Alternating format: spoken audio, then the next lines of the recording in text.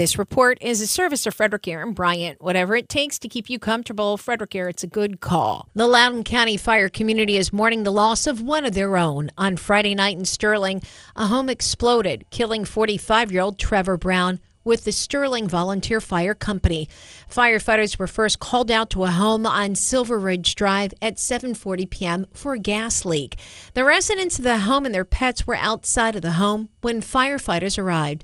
The house exploded at 8:25 p.m. and injured 11 other first responders. The investigation continues, and officials believe the explosion was related to a 500-gallon underground propane tank that was leaking.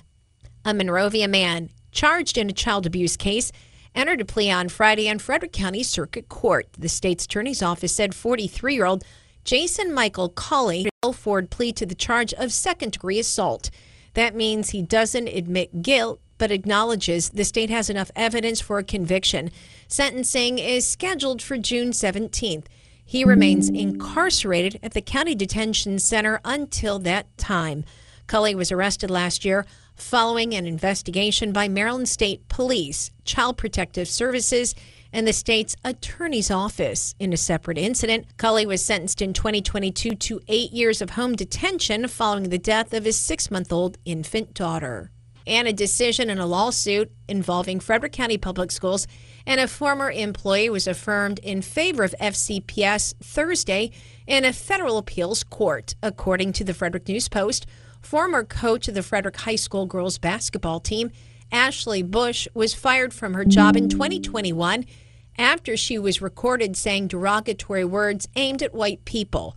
Bush claims she was wrongly terminated for protecting her team from racial inequities and prejudice mistreatment. A lower court ruled in favor of the school system in January 2023.